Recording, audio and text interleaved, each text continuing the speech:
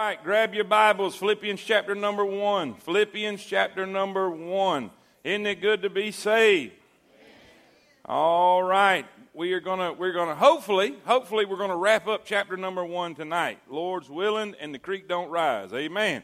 We're gonna try our best to wrap that up. Philippians chapter number 1. Who needs a lesson? Who did not get a lesson? Raise your hand if you did not get. Boy, I tell you what, that balcony is growing up there. I'm gonna tell you. Alan said if we put him up there, he'd attract the crowd. It's getting bigger and bigger. Amen. Tony, is it you or is it Alan? Got to be Alan. All right. All right. Philippians chapter number 1 and verse number 27. Verse number 27. How many have enjoyed the series so far on joy? Good. The tone is going to kind of change at this particular point. First, he was telling them why he was having joy and what he got joy out of as far as the fellowship of the gospel. And then what was happening because of his difficulty, because of his trials, because of his chains, the furtherance of the gospel. The gospel was getting out because of everything that was happening to him. So that pleased him. That gave him joy. That gave him something that touched him because his main concern was the gospel and Jesus Christ. His care, his goal, his desire was to get the gospel out and for God to be magnified. So, what do we learn from that? If we will put God first in our life, if He will become our priority, if serving Him and putting Him first and Him being pleased will become our priority in life, that is the first step to experiencing real joy. Now listen. Not a temporary happiness. Not a temporary happiness. That's not what we're talking about. I'm talking about real, lasting joy that you still have even in the midst of a difficult situation. Does that make sense? I'm not talking about something temporary. All we know is temporary stuff. Matter of fact, I have a 20-pound mark. When I hit the 20-pound mark, I'm going straight to Brandon Iron, and I'm getting the brownie with ice cream. Say amen. I'm telling you, I'm celebrating my 20-pound mark, and I'm about, about 6 pounds away. But when I get there, I'm going to have extra ice cream and a brownie, and then I'm going to have to run it off because it's temporary. Now, do y'all understand what I'm saying? We have temporary stuff. The problem with us as Christians is we're depending on the temporary. We're depending on the things that are like a vapor, and they go, and they're not lasting. And Jesus did not say, He didn't say, I want you to have joy in what the world has to offer. I want you to have joy in what I'm going to give you. And we learned Sunday that peace, satisfaction, happiness, and really you can put the word joy there, comes at the hand of God. Amen? Now, let's look at the study today. Verse number 27. If you found your spot, say amen. Now, remember, if you're new tonight, we are reading a letter. We are reading a letter that Paul the Apostle wrote while he was in prison, while he was incarcerated, while he was in chains, back to the church of Philippi, back to a group of people that he dearly loved, that he dearly appreciated for their support of him and his ministry and their fellowship with him and so forth and so on. And now he's encouraging them. And now he, in this part of the letter, in this part of this chapter, he's telling them what he wants to see in them. If that makes sense, say amen. Okay, let's look at it. Verse 27. Only let your conversation be as it becometh the gospel of Jesus Christ, that whether I come and see you or else be absent, I may hear of your affairs, that ye stand fast. Say that with me. That ye in one spirit, with one mind, striving together. Say that with me. Striving together. So he wants them to stand fast, striving together for the faith of the gospel. And in nothing, he's encouraging them here. And in nothing terrified by your adversaries, which is to them an evident token of perdition, but to you of salvation, and that of God.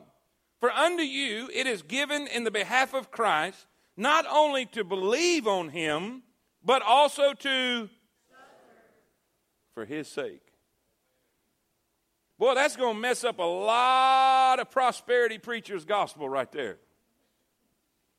Because most prosperity preachers want to tell you that if you're living right, you'll never have problems. That if you're in the will of God, it'll all be peaches and cream, and you'll prosper and be in great health and all that. But that's not what that verse says.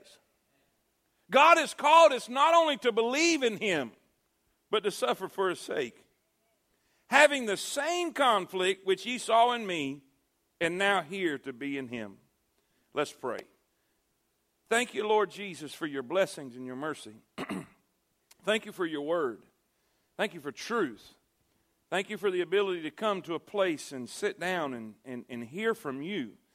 And Lord, I pray that's what we do. I pray more than anything that we hear from you. I pray that you'll speak to our hearts, speak to our souls. Let our spirits be stirred by the truth we hear. God, I pray in Jesus' name that we'll leave better and stronger than we were when we came. I pray your perfect will be done in all these things. And Lord, we'll praise you and thank you for all that you do. In Jesus' name we pray. And all God's people say it. Amen. You may be seated. Read with me the first line of your notes, in the first paragraph in the introduction. Read it with me. The Christian life is not a...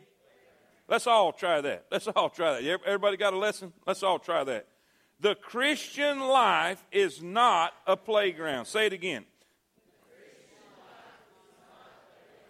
It is a... It's a battleground. How many of y'all figured that out by now? How many of y'all figured out the devil hates you? The devil's trying to stop you. The devil's trying to discourage you. The devil's trying to detour you. Anytime you get in the perfect will of God, you become a major target to Satan. You become a major target to try to stop you. It is a battleground. We are facing basically three foes. We are facing Satan himself. Peter said, be sober, be vigilant, because the adversary, the devil, is as a roaring lion roaming about, seeking whom he may devour. He is our adversary. The word adversary means enemy. He is our enemy. He is our enemy. He is a liar. Somebody say amen. We face Satan. We also face society. How many of y'all realize that this world and this culture we live in is wicked? You can't help but turn on the news. You can't help but turn on the politicians. You can't help but turn on social media and hear what everybody's saying about this politician and this person, and they're backing this one and what they think of that one. And man, our country is in a mess. Our country is sliding deeper and deeper into wickedness and idolatry and immorality to the point that they can't even see right isn't even relative to them. We face society. Every time we go out those doors, it's easy to live for Jesus in here, isn't it? It's easy to be excited about God in here. It's easy to live right in here. This is a hard atmosphere to cuss in, isn't it? But go to work. Go home, for that matter, amen? Are y'all with me? When you leave here, you go into a society that's wicked. So there's a fight there. There's a fight to live right. Guys, there's a fight to keep your mind right because of what we see. You can't even go from the supermarket. You can't even go to Dollar General and get you a candy bar and go through without seeing naked women on a magazine right there. So we have a fight. We're fighting the culture that we are living in. We're fighting a culture of unbelief. We're fighting a culture of idolatry. We're fighting a culture of self-centeredness. We're fighting this culture. It's really an antichrist culture. But the worst enemy of all is not necessarily Satan. It's not necessarily society. It is ourself. It's ourself. When you stand in the morning and you're standing in the bathroom and you're looking in the mirror, that's your worst enemy. We have to fight self. We have to fight our flesh. Our flesh is wicked. Our flesh, listen, the old man, I wish it was completely obliterated and we didn't have to worry about it. But our old man and our new spirit fights all the time. Are y'all with me? This Christian life's a battleground. And he wants us to know that. If we're going to experience real joy, we got to understand the atmosphere that we are in and what we are around. He begins to tell us, listen, in the first part of this chapter, from verses number 1 to verse number 11, he said we are sons in the family enjoying the fellowship of the gospel. Then in Philippians 1, 12 through 26, we find out we are servants sharing in the furtherance of the gospel. But now we're going to read and study from verse 27 to verse 30. We're going to find out we're soldiers defending the faith of the gospel. The believer with a single mind can have the joy of the Holy Spirit even in the midst of battle. Underline that.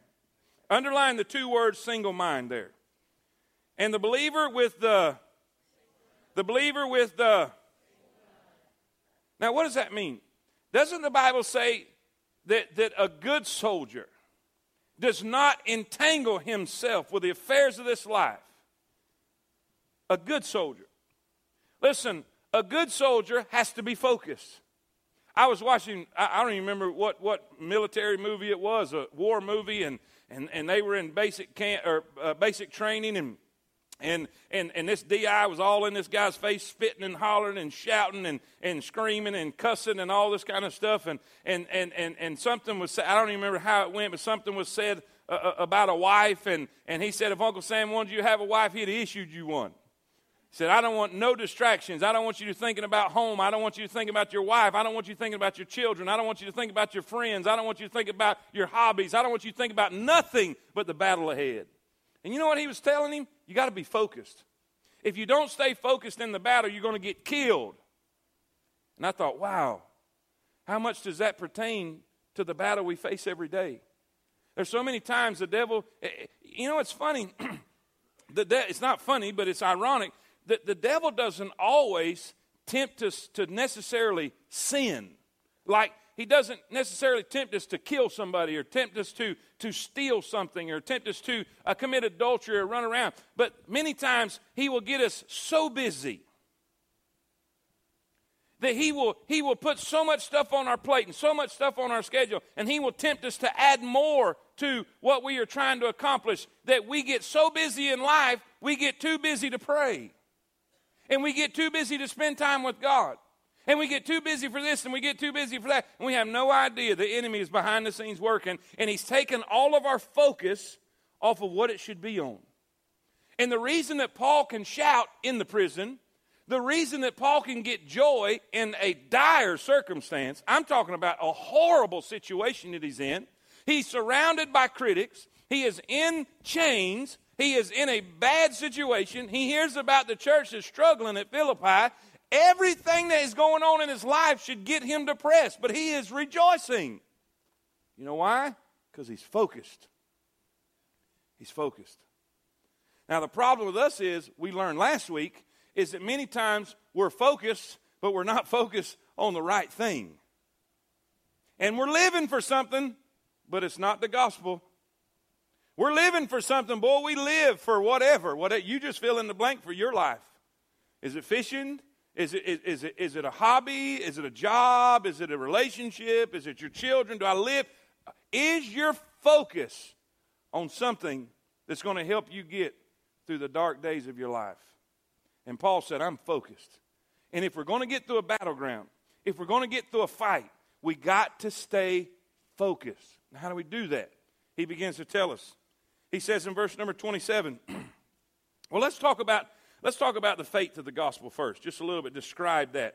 In verse number 27 at the end, he said, strive together for the faith of the gospel. Now, what is that? What is the faith of the gospel? It is the body of divine truth given to the church. Jude calls it faith that once was delivered unto the saints. And Jude, if you'll look in verse number 3, he said to earnestly contend for the faith. In other words, defend it, fight for it. Listen, strive for it. Don't let nobody take it from you. Now, what is that? What is he talking about? Paul warns in 1 Timothy 4:1 that in the latter times some shall depart from the faith. God committed the spiritual treasure to Paul in 1 Timothy 1:11. He then turned and committed it to others in 1 Timothy 6:20. Now, Timothy is one. Paul told Timothy in 2 Timothy chapter number 2, he said, that which thou hast learned of me, commit thou to faithful men, that they may be able to teach others also. In other words, Paul received the treasure of the truth of the gospel, the faith of the gospel, the death, burial, and resurrection of Christ, everything that goes to what we believe and what we stand for and what we believe in. He received that from God. He turned around and gave it to Timothy. And he told Timothy in 2 Timothy chapter number 2, he says, that which thou hast learned of me, commit thou to faithful men, that they may be able to teach others also. What? The truth of the gospel. This faith, Christianity in a nutshell, if you will. Commit thou. The word commit means to place alongside. What I've given you, give to somebody else so they can give to somebody else so they can give to somebody else. What are we trying to do? What are we trying to do for our children up there in Techno, or whatever we call it now? Up there. Josh is going to kill me. Amen. We're transferring that. We're giving them what someone down the line gave us. What are they doing with the teenagers down there? We're giving them what somebody gave us. The truth of the gospel. Our Christian faith. Our Christian belief. What we believe about God. What we believe about the Bible. What we believe about Jesus. You realize we're all one generation away.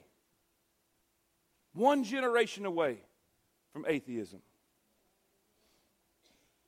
If we don't take what we have and give it to the next generation, we're going to end up like the book of Judges, and we're going to raise a generation who knew not the Lord. Guess what? We're there. Do you realize there is a generation of technically adults by age today who were never in Sunday school, who were never in Bible school, who never went to Bible school in the summertime and made their little crafts and they heard the story about Jesus? Do you realize we live in America, in an America today, where a whole generation has grown up because the parents were too busy, the parents were going so much, the parents didn't think it was important, and they didn't bring up their kids in church, and that's the generation we're living with. And we wonder why our world and our country has gotten so ungodly. I was reading posts by people who, after Anthony Scalia died, I could not even fathom the venom that was coming from people, the wicked thoughts and the wicked words that were being said about a conservative judge. It was unbelievable. I'm thinking, our country is in a mess. You know how we got there? What we're talking about right now tonight. Because we didn't take what we received and pass it down to the next generation. Now look, this truth is a heritage. This truth is what we stand on, what we believe on. There is an enemy. There is an enemy who is out to steal the treasure from God's people. Paul had met the enemy in Philippi. He was now facing the same one in Rome. If Satan can rob, now think about this. If Satan can only rob believers of their Christian faith, the doctrines that are distinctly theirs, then he can cripple and defeat the whole ministry of the gospel. What is Satan's plan? This is not in the notes, but it's in my mind, so let's talk about it a minute. What is Satan's plan? How does he operate? If we're going to know that, we got to go all the way back to the beginning and see how he started in the beginning. The first time we ever run into Satan is in the book of Genesis. As we are reading through the book of Genesis, the Bible talks about Satan, and the Bible talks about how sly he is, and how cunning, and how wise. Are y'all with me? The word we use in the King James is subtle. In other words, slick. The Bible says he's a liar and the father of all lies, right? Well, first, this is how he did it. He comes to Eve. Now you know Adam and Eve has gotten instruction from God. They could eat any tree, any fruit of the trees in the garden. And he said, but one tree don't mess with. One tree don't mess with. It's the tree of the knowledge of good and evil. You see, they were perfectly innocent. They were perfectly innocent. There was no such thing as evil. They had no concept of evil. They had no concept of right and wrong. Everything was right. They were completely innocent. It's kind of like a baby. Y'all with me?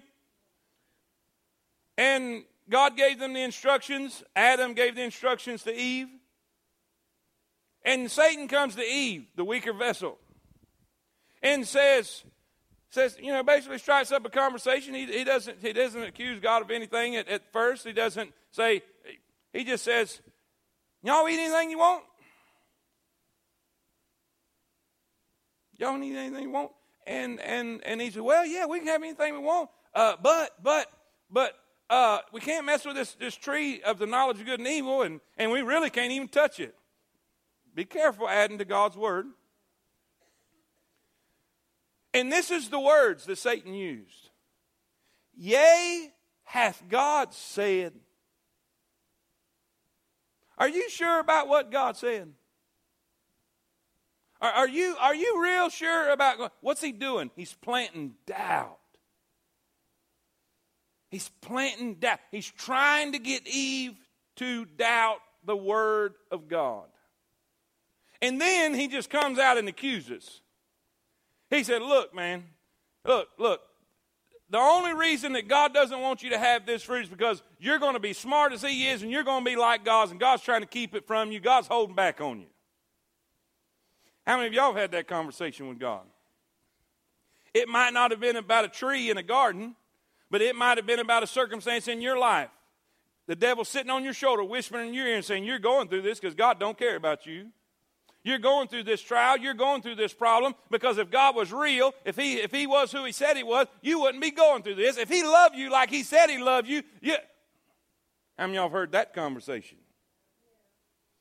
And his way of working is deception. His way of working is just planting a seed, not coming out, not just bald-faced, just planting a seed to get you to doubt.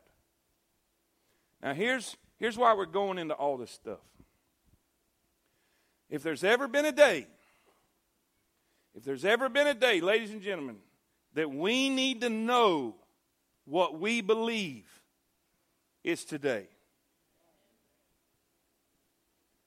I'm telling you, there may come a day when they will try to round up all the Bibles and confiscate them. Do you realize in many countries in the world, it's illegal to be in possession of a Bible? You say, oh, that could never happen in America. Do y'all see what's happening right now?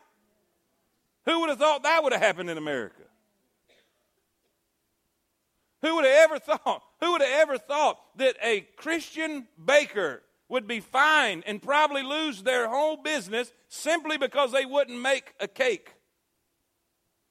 Who would have thought that? Y'all with me? So what does that mean? It means this. If we're in a battle and we're in a fight, can we all agree we're in a fight?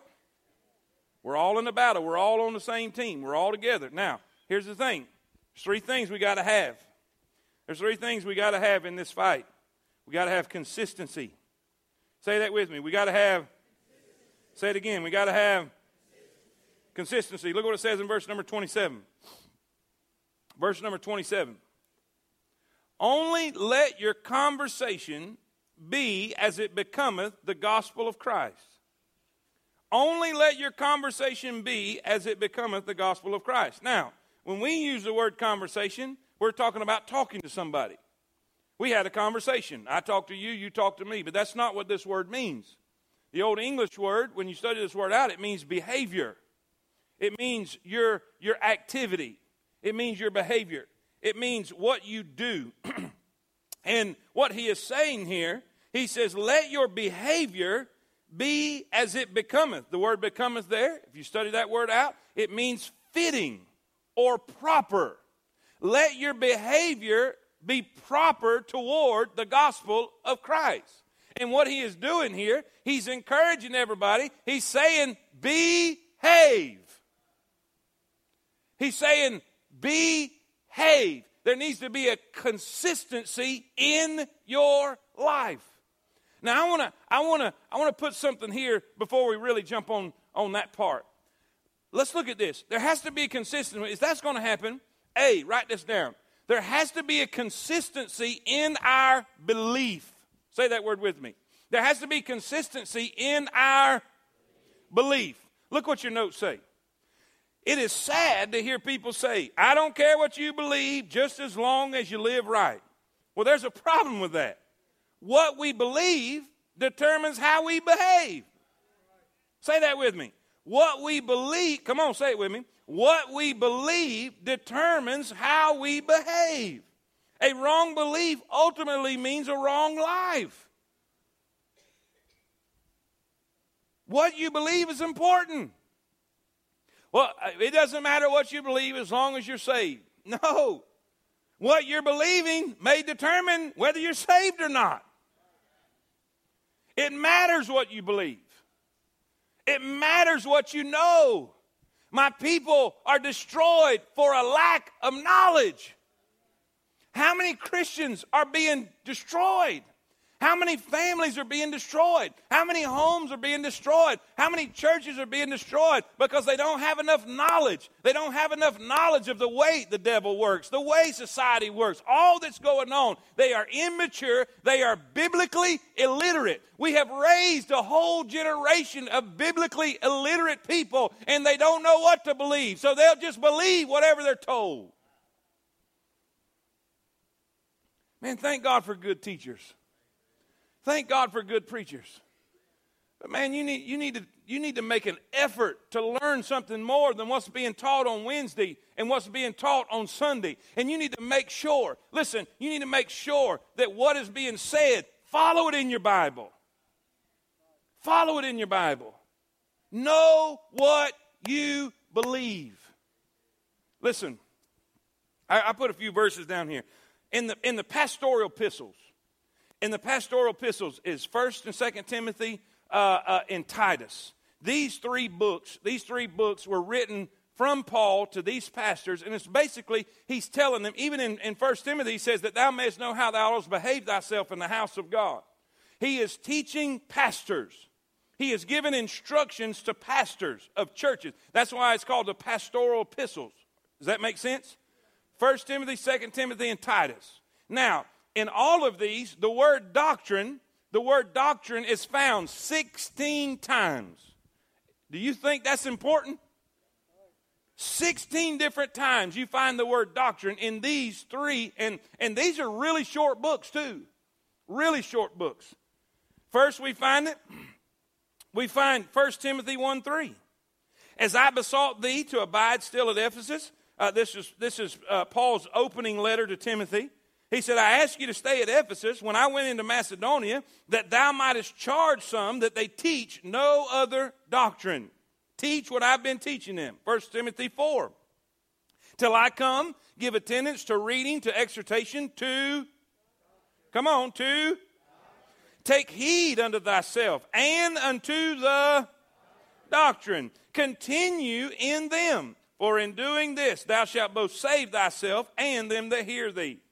2 Timothy 3, all Scripture is given by inspiration of God and is profitable for doctrine, for reproof, for correction, for instruction in righteousness, that the man of God may be perfect, thoroughly furnished unto all good works. 2 Timothy chapter 3 tells us where we get our doctrine. We get it from the Scriptures. The word, that fits, that's the same thing, but let's use the biblical term here in this verse. We get our doctrine from the... If they're not teaching the Scriptures, they're not teaching sound doctrine. We don't get doctrine from somebody else's book they read, somebody else's book they wrote. It is amazing to me how many times I've turned on the TV and some evangelist or some pastor or some whoever has wrote their own little book, and he's up there from the pulpit teaching out of his, on page so-and-so, number 7, you do. I'm thinking, why you fool? We don't get doctrine from a man's book. We go straight to the Scriptures. The Scriptures is where we get our doctrine. And the word doctrine means teaching. It means instruction. That's why it is so important that we have a Bible-based church. It's so important that we have a teacher that knows his Bible, a teacher that will teach the Bible, a teacher that will focus on the Bible, not man's opinions, not man's desires, not man's theories, but thus saith the Lord. Doctrine. We get our doctrine, we get our teaching, we get our instruction from the Scriptures. Then look what it says in 2 Timothy 4. Preach the word. Preach the word. Be instant in season and out of season. Now this is Paul. This is Paul speaking to Timothy in his second letter.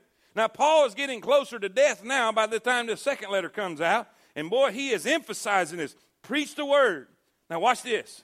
Reprove, rebuke, exhort. Say those three with me. Reprove, rebuke, exhort with all long-suffering and... So, we get our doctrine from the Scriptures, right? We get our doctrine from the... Now, watch what doctrine will do. Watch what will happen when a man is giving sound doctrine. Sound doctrine will reprove. Sound doctrine will reprove. It'll also rebuke. But it'll also exhort. Now, I've seen a lot of pastors that had 2 out of 3. And then I've seen some that had 1 out of 3. I've seen some on this end, they didn't do nothing but reprove and rebuke. They were mean as a junkyard dog. By the time that they were through preaching, you was bleeding in the fibers of the carpet. How many of y'all have been to them kind of churches? But then over here, we have a preacher that all he wants to do is exhort. And all he wants to do is encourage. And all he wants to do is make you smile. All he wants you to do is make you happy. All he wants you to do is feel good. All he wants you to do is think positive things about yourself. Now, that is just as wrong as that. And I've heard people say, well, if I'm going to be wrong, I'd rather be wrong on this side. I don't want to be wrong on any side.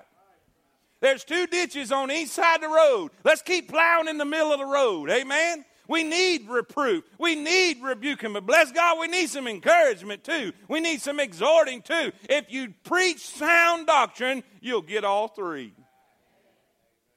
We can preach about grace. We can preach about love. We can preach about heaven. We can preach about the touch of God and the power of God. But we also have to preach about sin and righteousness and judgment to come. That is sound doctrine. We have to have it. If we have to have it, we have to have sound doctrine. Why? Because it is important what you believe. It's important what you believe. He said, give them sound doctrine. Boy, Paul is emphasizing to Timothy, man, whatever you do, stick with sound doctrine. There is coming a day, he says. There is coming a day and an hour when they will not endure sound. Watch what it says they'll do. They shall heap upon themselves teachers having... How many of y'all got a dog? Are you serious?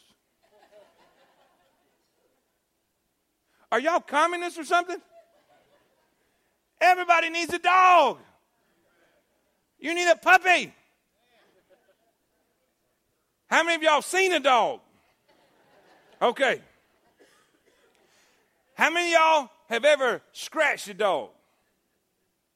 How many of y'all have ever scratched a dog on the side? Y'all know where I'm going.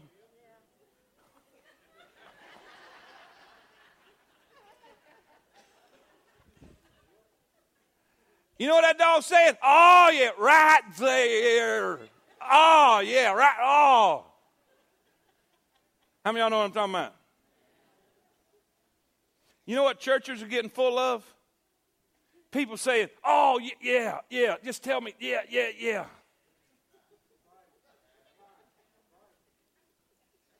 Teachers having, just scratch that part I like.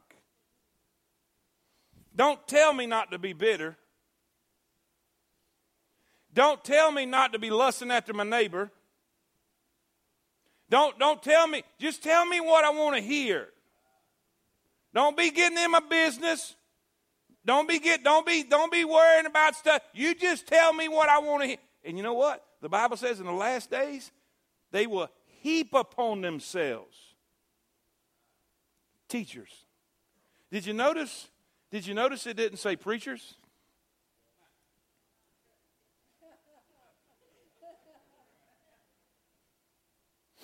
Anytime a preacher says he's just a teacher, you better watch that bird. Paul didn't say teach the word. He said preach the word. And in the qualifications, he didn't say apt to teach either. Or apt to preach. He said apt to teach. In other words, the preacher has to preach, but he has to have the ability to teach. In other words, he's about to teach at any moment. What's the point? There's a difference between preaching and teaching. And it's not how loud he hollers. That has nothing to do with it. The distance he can spit while he's preaching has nothing to do with preaching. But there's a lot of people that think that. When I was growing up as a kid, I thought every preacher in the world was mad at me. Because it seemed everyone that came, he just sat there and screamed at me. And I thought, well, come on, y'all get with me. Am I right? Volume has nothing to do with it. How animated he is has nothing to do with whether he's a preacher or a teacher. I've seen people get up there, and I'm sitting in the congregation, and this guy's going, buck wild, going crazy, turning red in the face, veins popping out of his neck, spitting to the third row, and everybody's going crazy. And I don't understand a word he's saying. And everybody's so excited. Man, I tell you what, he's a preaching. I tell you what, how's he preaching? You don't even know what he's saying. That's not preaching. Anyway, I don't want to say what I think that is. Here's the difference between preaching and teaching. Teaching is, this is the information. Preaching is, this is the information. Now, what you going to do with it? Preaching, what you going to do with it? Amen. Preaching will get in your stuff. Preaching requires application. When I was in Bible college, Preacher Brown, he would always, when we had practice preaching, and we'd have to write outlines out. If you ever went from point 1 to point 2 without applying point 1, you was in trouble. Because preaching is always about application. He didn't want you to just fill your head with knowledge. This is not about teaching. It's not about just giving you some information. It's about applying it and challenging you. All right, God said to forgive. Now, what are you going to do with it? Are you going to forgive your neighbor? Are you going to forgive your spouse? Are you going to let it go and let God bring forgiveness and healing in your life? You see the difference? Now, the Bible says that in the last days, we're going to heap upon ourselves people who will give us some information but won't mess with us about it. We having fun tonight? What we believe counts. But what we believe is going to be greatly determined by what doctrine we receive and what doctrine we find. He said, listen, there's going to come a time when they're not going to endure sound doctrine. So you got to give it to them. You got to give it to them. You got to give them the truth. What we believe matters. What you believe about God's word and about God will greatly determine. I know you're thinking we're totally off the subject of joy, but that's not true. What you believe about God will determine if you experience joy in this life. Church, say amen. There needs to be consistency in our belief. We need to know what we believe. We need to be firm in what we believe. I'd like to say this too. We need to know why we believe it. Don't ever say, please, please, don't ever say this. Don't ever say this. Don't ever say this. Don't ever say, because the preacher say it. Don't say that. Always say, because the Bible says. And if they say, where?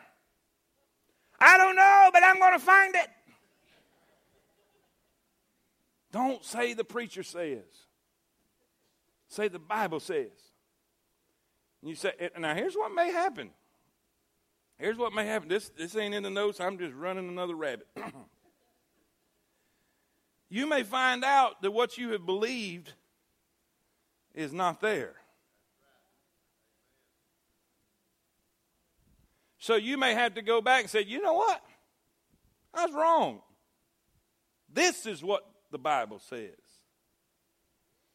I'm telling you, it was a great day of my life when I realized I didn't have to have all the answers. I just had nowhere to find them. Amen? Understand this. Go find them. Don't base what you believe on what somebody says. They may tell you the truth. Well, go check. Go check. The Bible says that they search the Scriptures daily to see if these things be so. Are y'all with me? Amen. Moving right along. Y'all enjoying that so much? Amen. There needs to be consistency, in our... Come on, y'all. There needs to be consistency in our... B, there needs to be consistency in our behavior. Behavior. Ephesians 4:1. Ephesians 4:1. I, therefore, the prisoner of the Lord, beseech you that you walk worthy of the vocation wherewith ye are called. Colossians 1:10. That ye might walk worthy of the Lord unto all pleasing, being fruitful in every good work, and increasing in the knowledge of God. The Old English word conversation, of course, means walk and not talk. I love this sentence right here. The most important weapon against the enemy is not a stirring sermon or a powerful book. It is the consistent life of believers. Let me read that again. The most important weapon against the enemy is not a stirring sermon. How many of y'all have come in here and maybe whoever was preaching had a real stirring sermon? Man, you was real excited. I'm telling you, that Sunday morning you couldn't hardly believe it. It just touched your soul. It changed your life till Monday.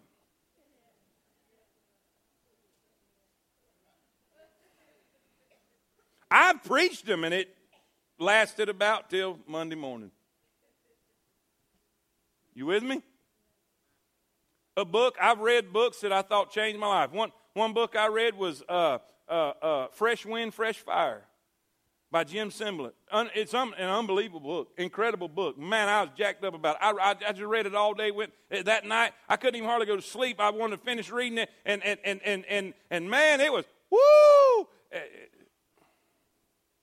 But that, you get over that kind of stuff. But consistency. You don't have to run 90 miles an hour. You just got to stay at a steady 50. Right?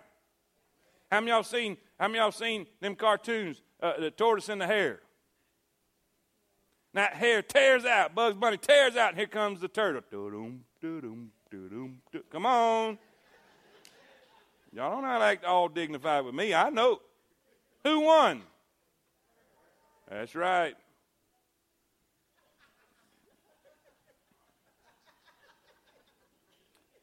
I need you at the altar right after this service, Dole.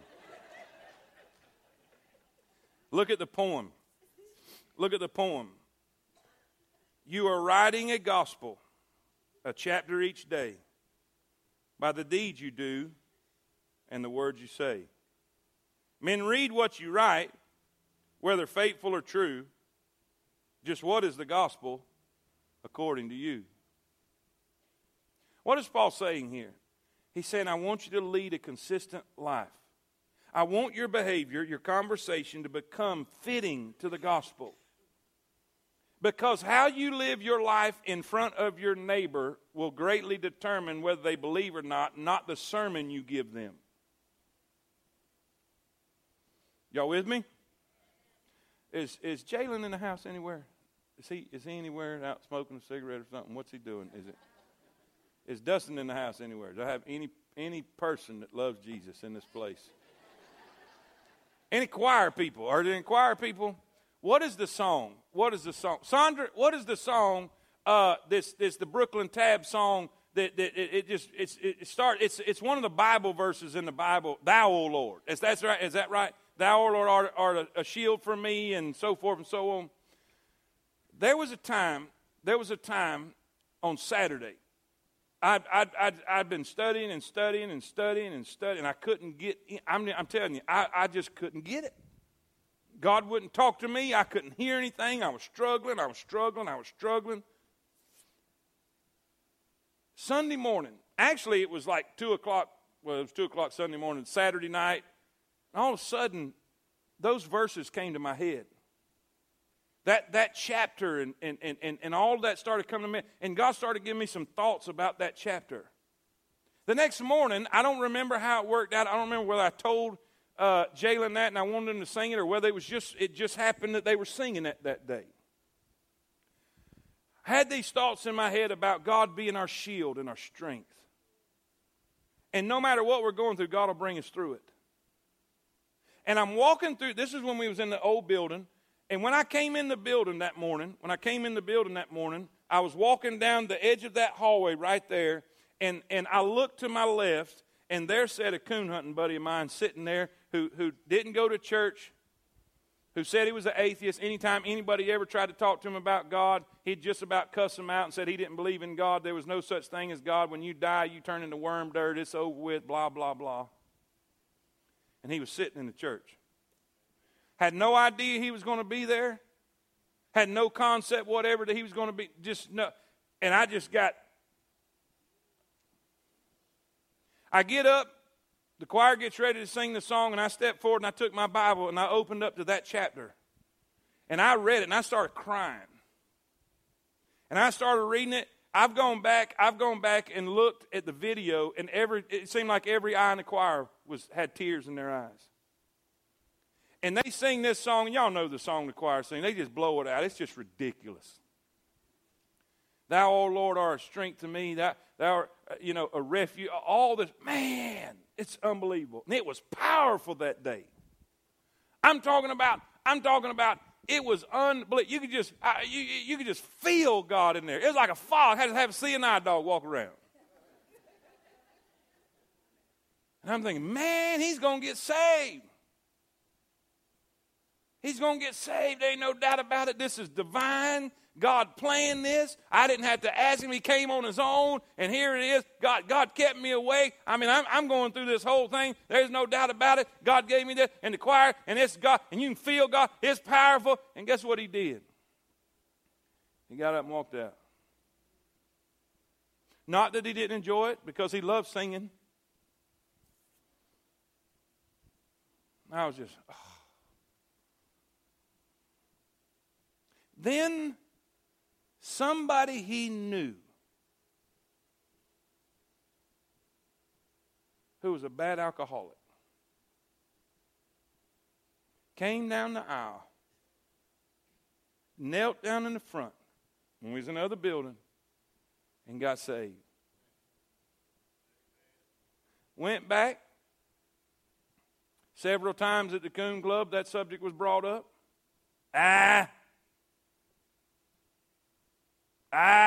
It ain't real. But every day, every Sunday, he kept coming back to church. Every day, he was different. Every day, he lived his life changed. Every day. And he saw it. He saw a consistent life of a changed person. And there is no doubt in my mind that he got saved and he believed in God and he trusted Christ. I baptized him. He's in heaven today. He got cancer really bad. And I believe with all of my heart, he trusted Christ. Not because of that stirring song. Not because of that stirring message. It was because there was a consistent life change of somebody he knew. He knew their past. He knew what they used to be. And now he saw they're different. Something happened. So why are you using this illustration? Because Paul's trying to say here, I'm not saying you have to memorize the Bible, but I am saying you got to be different. And you have to be consistent. You can't be all quoting Scripture. This is the epitome of Facebook. Quoting Scripture one day, cussing on there the next.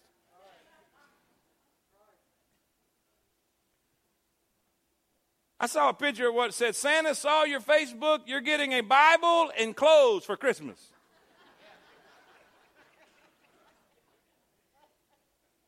Hello? How many of y'all get aggravated when y'all see that?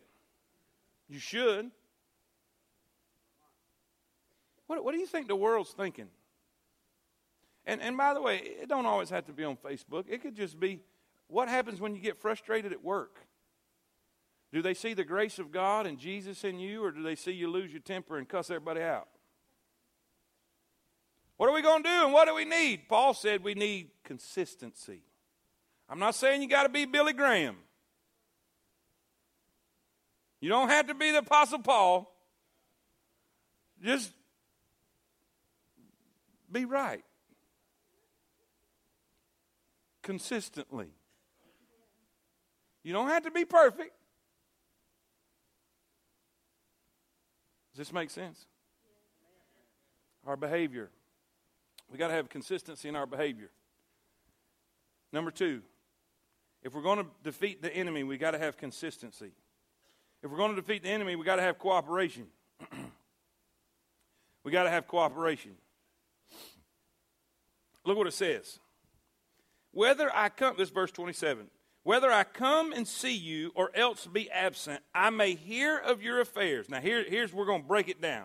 I read this verse, I guarantee you I read this verse today 150 times. Just over and over and over and over again, trying to figure out what God was trying to, look what it says. Let's break it down. That ye stand fast. That ye stand fast. Those two words literally means to persevere. If you want to use the terminology, it means to tough it out. It means to tough it out. Do you know there's going to be times, if we're going to have real cooperation in the church, that we're going to have to tough it out? We're not always going to be, let me say this. It's not always going to be easy to get along. There may be differences of opinions. There may be differences of preferences. There may be differences of ideas, and there may be differences of directions, and some will want to go this way, and some will want to go that way, and we're going to have to tough it out. And when it comes to cooperation, we're going to have to tough it out. We're going to have to persevere. When Satan comes against us, when the world comes against us, when our own flesh is fighting us, we're going to have to tough it out. Say that with me. Tough it out. Persevere. Hang on. Don't throw in the towel. Don't give up. Be stationary. The word means persevere, means be stationary. In other words, don't move. Hang tough. He says, stand fast. Stand fast. How? In one spirit, with one mind. One spirit, one mind. That means unity. Write that word down. If there's going to be cooperation, there's got to be perseverance. But there's also got to be, say it with me, unity. Unity. Let me tell you why there's so many churches in America. They can't get all with one spirit and one mind. One spirit and one mind. Some are wanting this and some are wanting that. How many of y'all know that everybody's got an agenda for the church? I love when people come to me and say, I think the church needs to do this. And you know what I always say? Have at it. Well, no, I mean the church. You are the church. I love when people have a lot of ideas for everybody but themselves. They've got a lot of things they want implemented by other people than themselves. Well, I think the church ought to do this. Well, I think the church ought to do that. I think this and I think that. Well, I think we need to be on the same page. I think we need to be together. I think we need to have the same spirit. I think we need to have the same mind. Now, that means the same way of thinking the same thing, wanting the same thing, desiring the same thing, going the same direction. A man was walking down the road one day. He was walking down the road. He was walking down the road, and he saw a guy with a couch in the doorway. And, man, he was sweating profusely. And he goes up there and says, "Sir, let me help you." And so for about 30 minutes, man, they were struggling with that thing. And the guy on the outside, he said, "Well, I tell you what, I'm going to try one more time and give it a good push." He said, "A push?" He said, "I'm going out, not in." What's the problem? They were not on the same page. They were not of the same mind. There's churches splitting and pastors quitting. Why? Because they can't get on the same page and they can't get in the same mind or the same mind frame, wanting the same thing and desiring the same thing. Are y'all with me? Listen, we got to get together. We got to have unity. All right, somebody shoot. You got to do this quick now. Give me a favorite song. Give me a favorite song. Quicker than this. All right. Somebody said Amazing Grace. All right, give me a favorite song. How Great Thou Art. Come on, give me a favorite song. Say it again. Okay, all right. Anybody else? On the right side, all right. Hey, I don't care if it's Friends in Low Places. Just give me a song, all right? Come on. Somebody. Hallelujah, that's a good one. Old Rugged Cross. Boy, I like all of them. All right, now, y'all ready? How many of y'all have got a favorite song? Everybody got a favorite? Raise your hand. Raise your hand real high. Come on, I'm running out of time. Raise your hand real high. You got a favorite song. Okay, when I count to 3, let's sing them. All right, y'all ready? Y'all ready? Come on now. Come on. All right, here we go. 1, 2, 3. All my exes. Y'all supposed to be singing. Y'all don't know what I was going to sing. You say, that would sound awful. That's right. But if I said this, let's all sing Amazing Grace.